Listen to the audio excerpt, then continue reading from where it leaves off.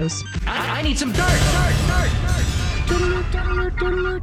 This is a My Talk Dirt Alert. Up-to-the-minute entertainment and pop culture news heard at the top of every hour on My Talk 107.1. Yeah, that's really great. Could you please tell us what's going on?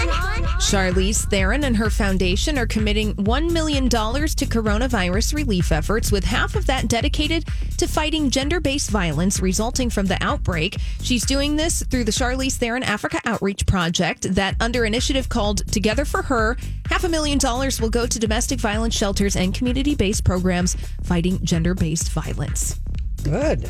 Yeah. And good news for Marianne Faithfull. She was discharged from a London hospital today, 3 weeks after she tested positive for coronavirus.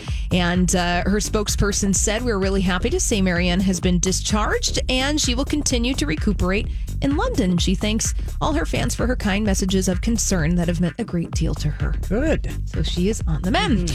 And perhaps a little suggestion for the next Lori and Julia video experience. Oh, please. We need ideas always.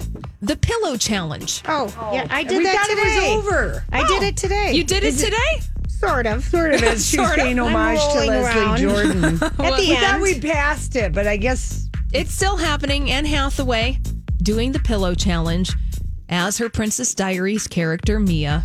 So there she is with her sunglasses. in blue and In with the head. blue. She wins. That's really a good one. Yes. All right. Well, that's all the dirt this hour. For more, check out mytalk1071.com or download the MyTalk